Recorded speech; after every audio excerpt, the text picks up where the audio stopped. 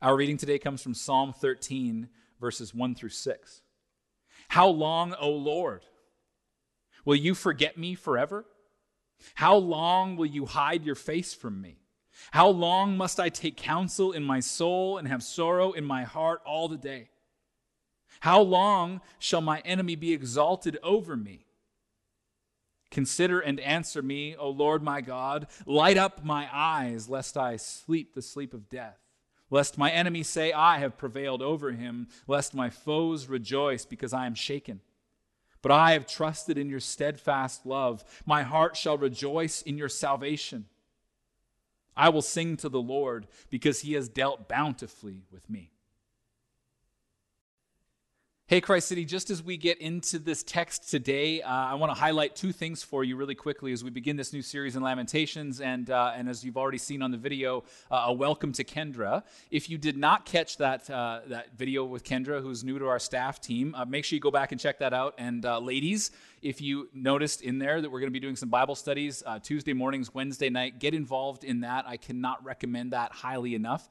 Second thing is that we've developed a little booklet for this series in Lamentations, kind of an introduction and an overview, give you some framework on how you can think about that, some key themes, and also all of the discussion questions for the 7 weeks that we're in this series are going to be contained in there. In addition to that, within that little booklet, Doug Crystal, who's our Director of Biblical Counseling, has written a little essay very short, on biblical counseling and Lamentations, and I would really recommend that to you as well. So, we are beginning our series in Lamentations, and I want to say this. Lamentations is a book for today. Like right now, in this moment in history, it's a book for us. In a world of suffering, we need to know what we're supposed to do with it. We need to know how to process it. We need to know how to express how we feel about the pain and suffering, not only that we experience, but that we see in the world. And Lamentations actually gives us the language to do that well. So we're going to be in Lamentations, as I said, for the next 7 weeks. Today is an introduction on the importance of lament. I'm not touching the text in Lamentations, really, but then we're going to spend 5 weeks, 1 week in each chapter. Each chapter is an individual poem, so 1 week in each chapter, and then a concluding week that'll wrap it all up and tie it all back together. So today, very simply, I want to look at this and go, what is lament? Why do we need lament? And then why Lamentations? That's all we're going to look at. What is lament? Why do we need it? And why Lamentations? First, why is lament? It's a guy named Mark Vrogop. He has written a very personal and actually very moving book on lament. In that book, he said, lament can be defined as a loud cry, a howl, or a passionate expression of grief. Then he says, however, in the Bible, lament is more than sorrow or talking about sadness. It is more than walking through the stages of grief. Lament is a prayer in pain that leads to trust. Lament is a prayer in pain that leads to trust. Lament moves us toward God even when we don't feel him near. Lament is more than worldly grief and sorrow and being upset by the things around us and even the things in us. It's a cry to God that expresses our pain and the depth of our need for his mercy. That's lament. We need that in the midst of our own sin and our own brokenness. We need that in the midst of the sin and the brokenness of the world in which we find ourselves. And the expression of all of that grief and all of that sorrow in lament then leads us to a deeper place of active trust in the sufficiency of God in all things. That's what lament is. Soong Chung Ra said, lament is the language of suffering. See, we suffer in our sin, and we suffer the effects of the sin of others. And when we suffer, we need language to express that as we come before God, as we work together as a community. As we come to prayer and worship and we converse with God, we need language that helps us to express the depth of sorrow and grief in us due to the suffering we see and experience. The way that this prayer often takes shape, then, really comes down to two foundational questions, right? God, where are you? Where are you? And God, if you love me, then why is this happening to me? Right? Where are you and why? Why is this going on all around me? Now, there's a guy named Michael Card. He also wrote a great book on lament, and he said every major biblical character from Abraham to Paul is heard praying their protests to God and sorrowing for their sin by means of lament. The complaints are eerily similar throughout the chorus. Why did you hide your face from me? Where are you, O Lord? If you really love me with an everlasting love, then why am I sick? Why do my enemies triumph over me? Why am I forsaken? What am I to do with my sin? And see, all of those prayers of protest, those laments, protesting the state of the world and the state of the affairs of our lives, all of them are very important. Christopher Wright said it is important to recognize that such protest is not in itself blaming God for doing wrong, nor, in my view, he said, is it intrinsically sinful. It is faith-seeking understanding. The voice of protest firmly believes that the judge of all the earth will do right, but longs for reassurance that ultimately he will indeed do so, unmistakably and visibly. In the meantime, the struggle goes on and the protesting questions remain. This is the essence of biblical lament. It is faith struggling with vertigo over the chasm between what it knows to be true about God and the realities of what it sees or experiences in this fallen world.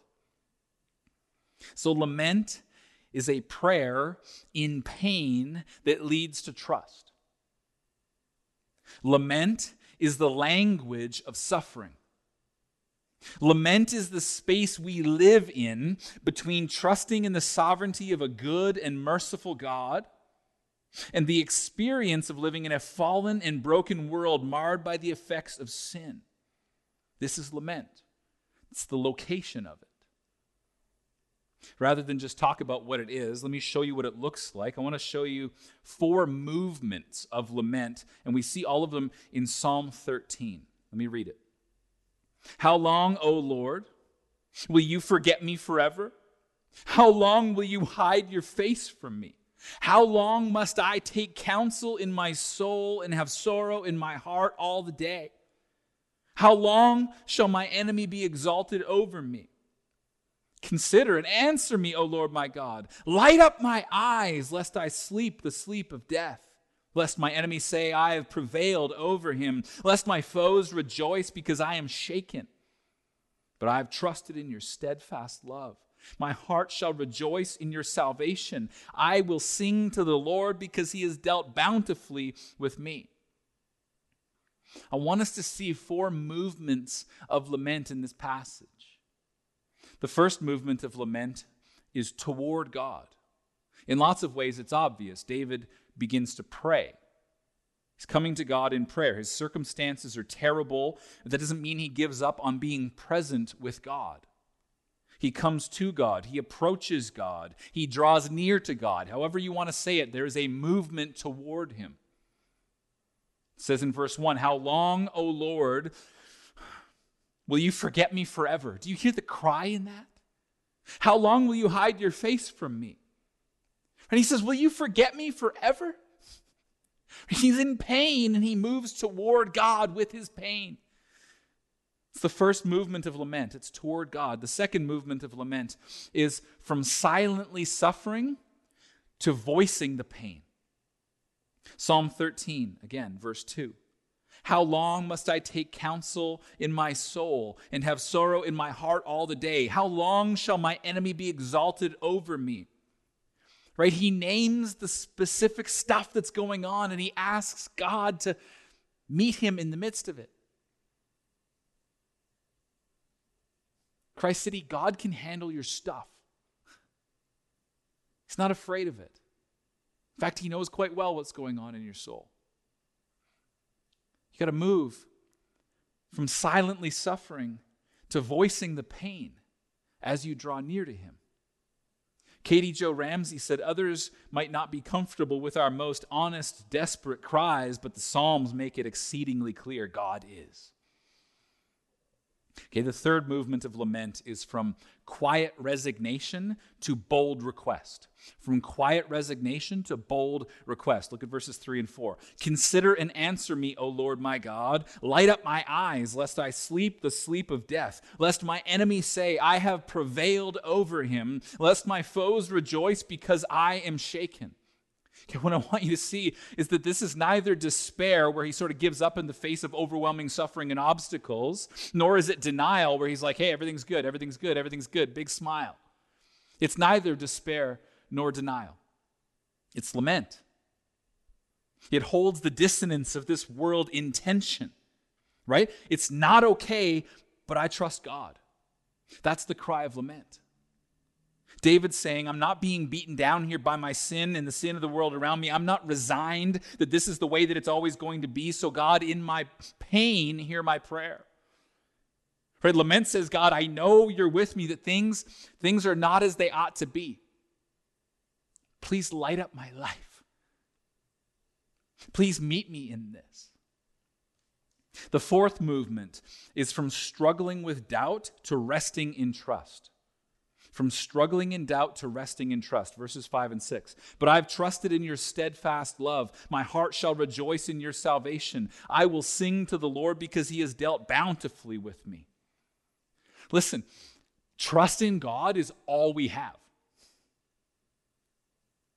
It doesn't matter what you're going through. If you are able to anchor yourself to the immovability of the nature and character of the God of the Bible, you will persevere.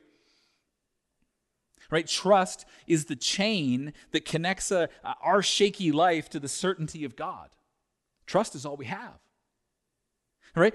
Lament, though, is an act of faith. Lament is active trust. There's movement to it. But this is really important for us to know in our practice of lament, and I want you to hear it. Lament is an act of faith that might not change your circumstances, but it will change your heart. In a prayer of lament, we move toward God.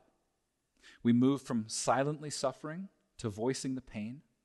We move from quiet resignation to bold request. And we move from struggling with doubt to resting in trust. And sometimes it's really, really messy, and that's okay.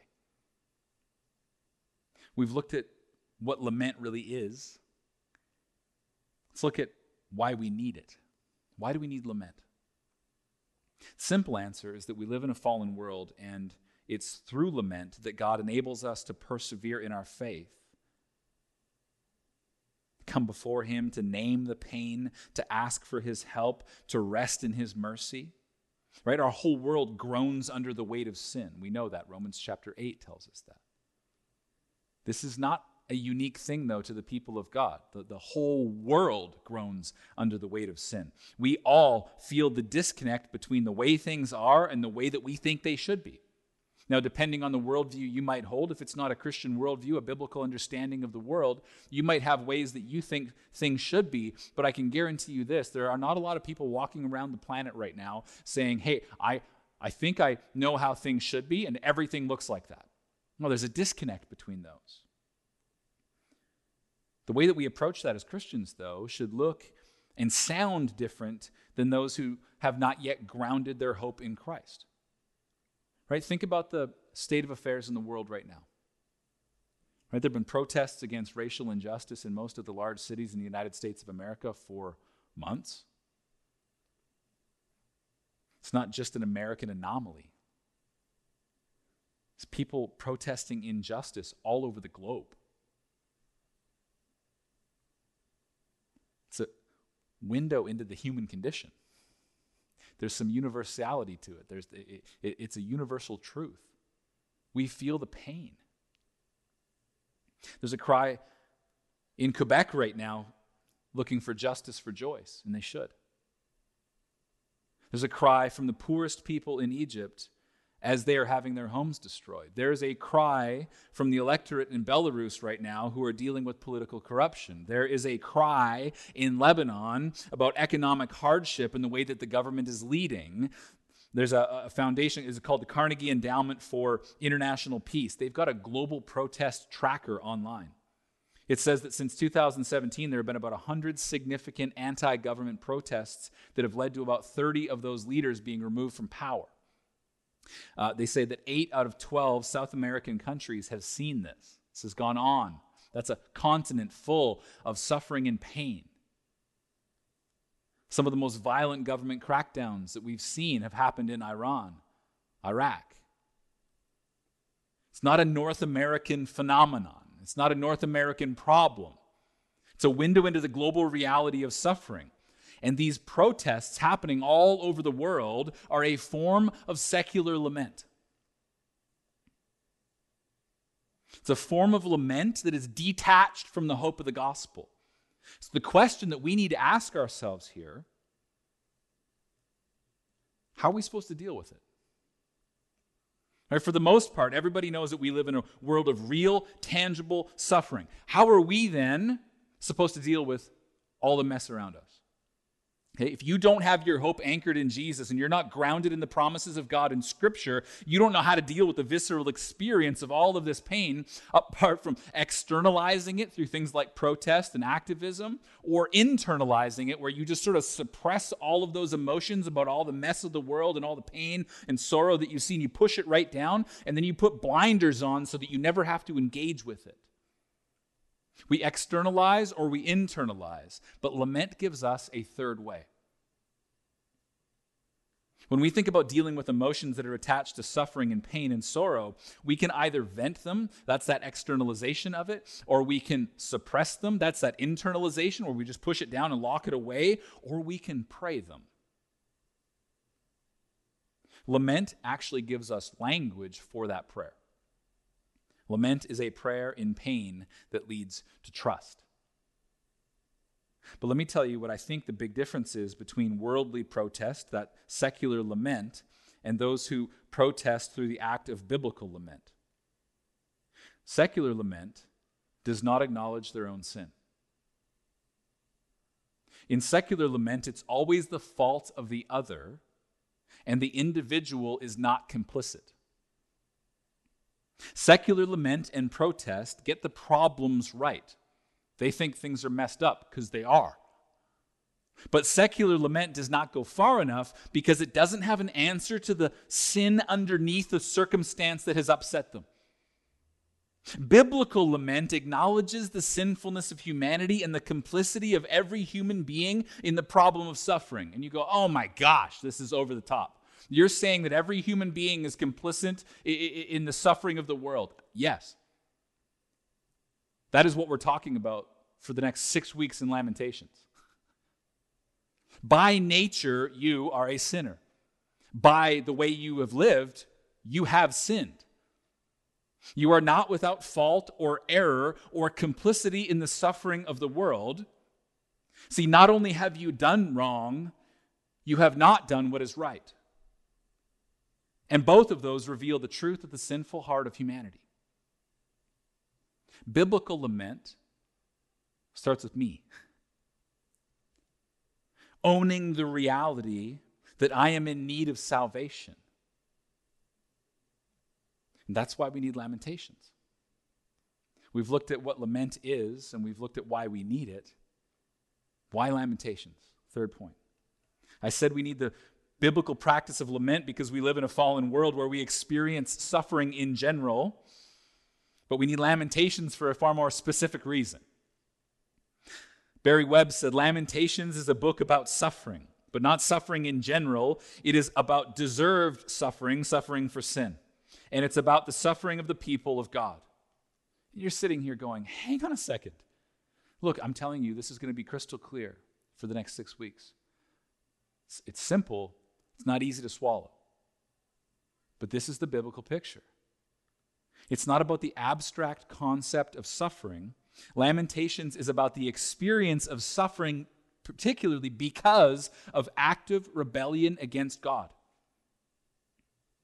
The historical backdrop to the book of Lamentations is set against the destruction of the city of Jerusalem and the exile of many of the people into Babylon. The superpower came in, sieged the city, destroyed everything, flattened it, razed it, burned it, whatever you want to say, and carried away the best and brightest off to Babylon. Lamentations 1 says it like this, verse 1, "How lonely sits the city that was full of people. How like a widow has she become. She who was great among the nations, she who was a princess among the provinces has become a slave. The Lord is in the right, for I have rebelled against his word. But hear, all you peoples, see my suffering. My young women and young men have gone into captivity." This is the historical context, but that doesn't mean it's only applicable to that historic reality. It's just as much a book for the disasters of today as it is for the disasters of the past. And we're going to get into all of this over the next 6 weeks. And all I want to do with the time that I've got left with you is just say a couple of things that I think will help you to navigate the book of Lamentations. Okay, the first is actually the structure of the book. And you go, yes, literary genre stuff. This is amazing, riveting kind of content. Well, I promise I have a point, and I do think it is compelling. Lamentations is 5 chapters, and each chapter is a poem. If you're looking at your Bible and you've got it in your hands and you kind of flip open your Bible and take a look, you'll notice that chapter 1 has 22 verses. Chapter 2 has 22 verses. Chapter 4 has 22 verses, and chapter 5 has 22 verses, and chapter 3, right in the middle, has 66 verses.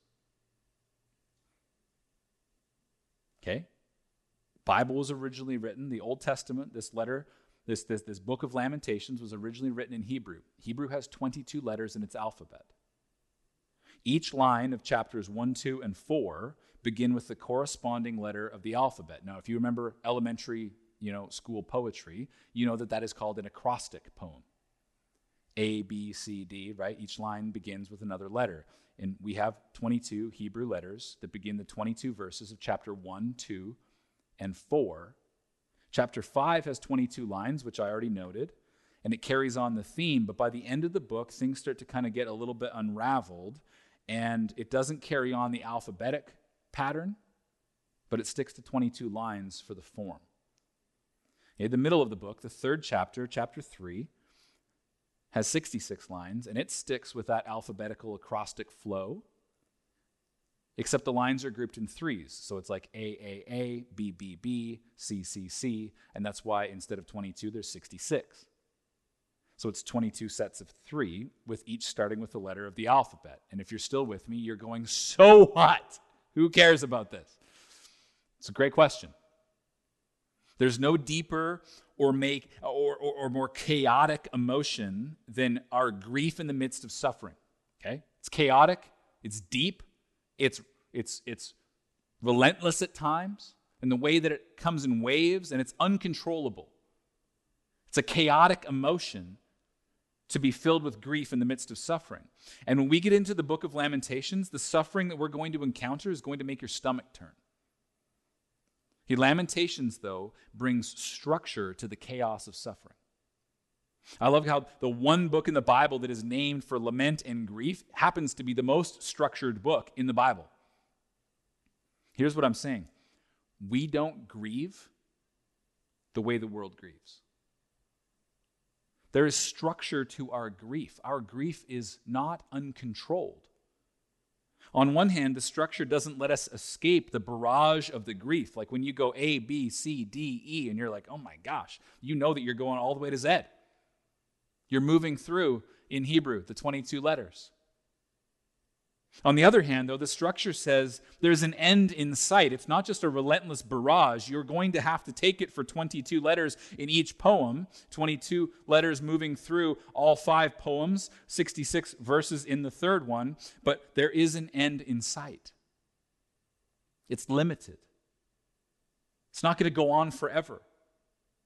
And it's poetry, so it has a rhythm to it, and it keeps us moving. And here's why it keeps us moving. It's a journey through grief. It's not stopping to wallow in it.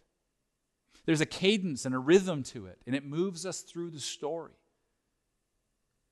It's a beautiful reality to see the way that it's structured, and I think it's very important for our study for it. So more about this in the weeks to come. The second thing that I want to show you, the second thing that I want you to see about the book of Lamentations, that I want you to prepare for, is not the structure of the book, but it is the silence of God. We hear from the city of Jerusalem, personified as Lady Wisdom. We hear from the poet or the narrator, whatever you want to call that person. We hear that voice. We hear the voice of the community with a communal lament. But we do not hear from God. Kathleen O'Connor calls this the power of the missing voice. Every other voice in Lamentations, in this sense, speaks from A to Z, right? In that sense, completely. The fullness of the alphabet, if I can say it, is spoken in every other voice. Yet God is silent. She said God's absence forces us to attend to voices of grief and despair, and it can reflect vividly or remotely our own experiences of a silent God. Because God's voice is missing, Lamentations honors truth-telling and denies denial. Human speech about suffering matters so much that Lamentations presents it in all its rawness. Right? God might be silent in Lamentations. He's not blind or deaf. He sees and hears. How do I know that? God might be silent in Lamentations, but he is not silent in history, and he was not silent forever. Hebrews chapter 1, verses 1 through 4.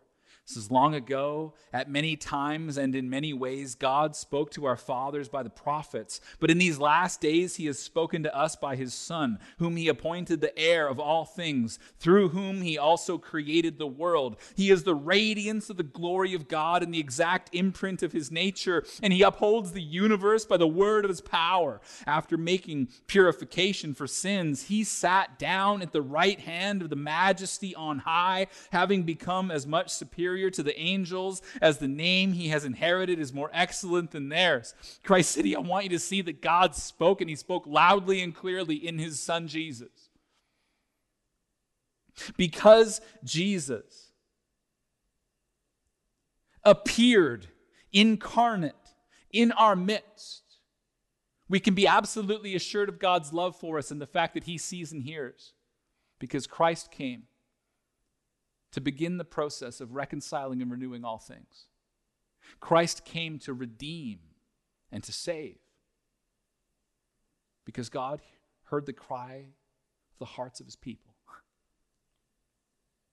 God spoke loud and clear. He sent his Son, who not only wept and lamented over the state of Jerusalem, Jesus wept and lamented the state of Jerusalem the same way that the authors of Lamentations lamented the state of the same city. Right? Not only did he do that, Jesus entered into the suffering of his people, and he did not remain outside of it. Because Jesus was acquainted with grief, and because he took upon himself the suffering that we deserved and became sin for us, bearing our sin in our place, because of that, we can move toward God with our pain and lament. Because Jesus suffered silently in our place, suffering the judgment of our sin, we can voice our pain in the world. We know we're heard. Because Jesus didn't have a quiet resignation over the state of the world, but took a determined step to enter into our suffering, we can make bold requests in our prayer. Because God's love for the whole world was spoken so loudly in him sending his Son for us, we can lay down our doubts and we can rest in our trust in the finality of his work in our place. We can move toward him. We can voice our pain. We can make bold requests. And we can rest in his love and mercy. We can trust him. Church, we need to learn how to lament. It will set us free. If you're gathering with your house church, I want you to get ready to celebrate communion. As you study Lamentations, you are going to see that it was just and right of God to judge his people as he did. And the good news for us today as we celebrate communion is that God knew that it was just and right for him to judge our sin, except Christ stepped in and took it for us. Jesus was judged in our place. His body was broken, his blood was shed, so we take the bread and the wine and we celebrate the salvation that is offered to us. We come by faith, We put our hope in him. And we understand the fullness of his love through the work of Christ on the cross. So if you're a follower of Jesus, celebrate communion. It's going to be amazing. If you're not a follower of Jesus, I'd say hold off on that, but I would tell you, you can get in on this too. If you're not a follower of Jesus and you've hung with me to this point, somewhere in there I called you a sinner. It's true. You understand and feel the sense of impending doom over your life, and you know that you can't atone for what you've done, and you can't atone for what you've left undone. But the good news is, in the gospel of Jesus, that he came and he paid the price for what you've done and what you've left undone, and that you can be forgiven that sin if all you do is put your faith in him. If that's you, send us an email. I'm Brett at christcitychurch.ca. You can email me. I'd love to sit down, have a conversation, celebrate communion with you for the first time. Let me pray. Father, you are so good to us, and I am so thrilled that I can come and talk to you and that you hear me. So help me, Lord, in the midst of suffering and pain in this world, and help us as a church to move toward you always, to recognize that we can give voice to the cry of our heart and that you hear us and that you are not silent, for you've spoken in your Son. We pray this all in Jesus' name. Amen.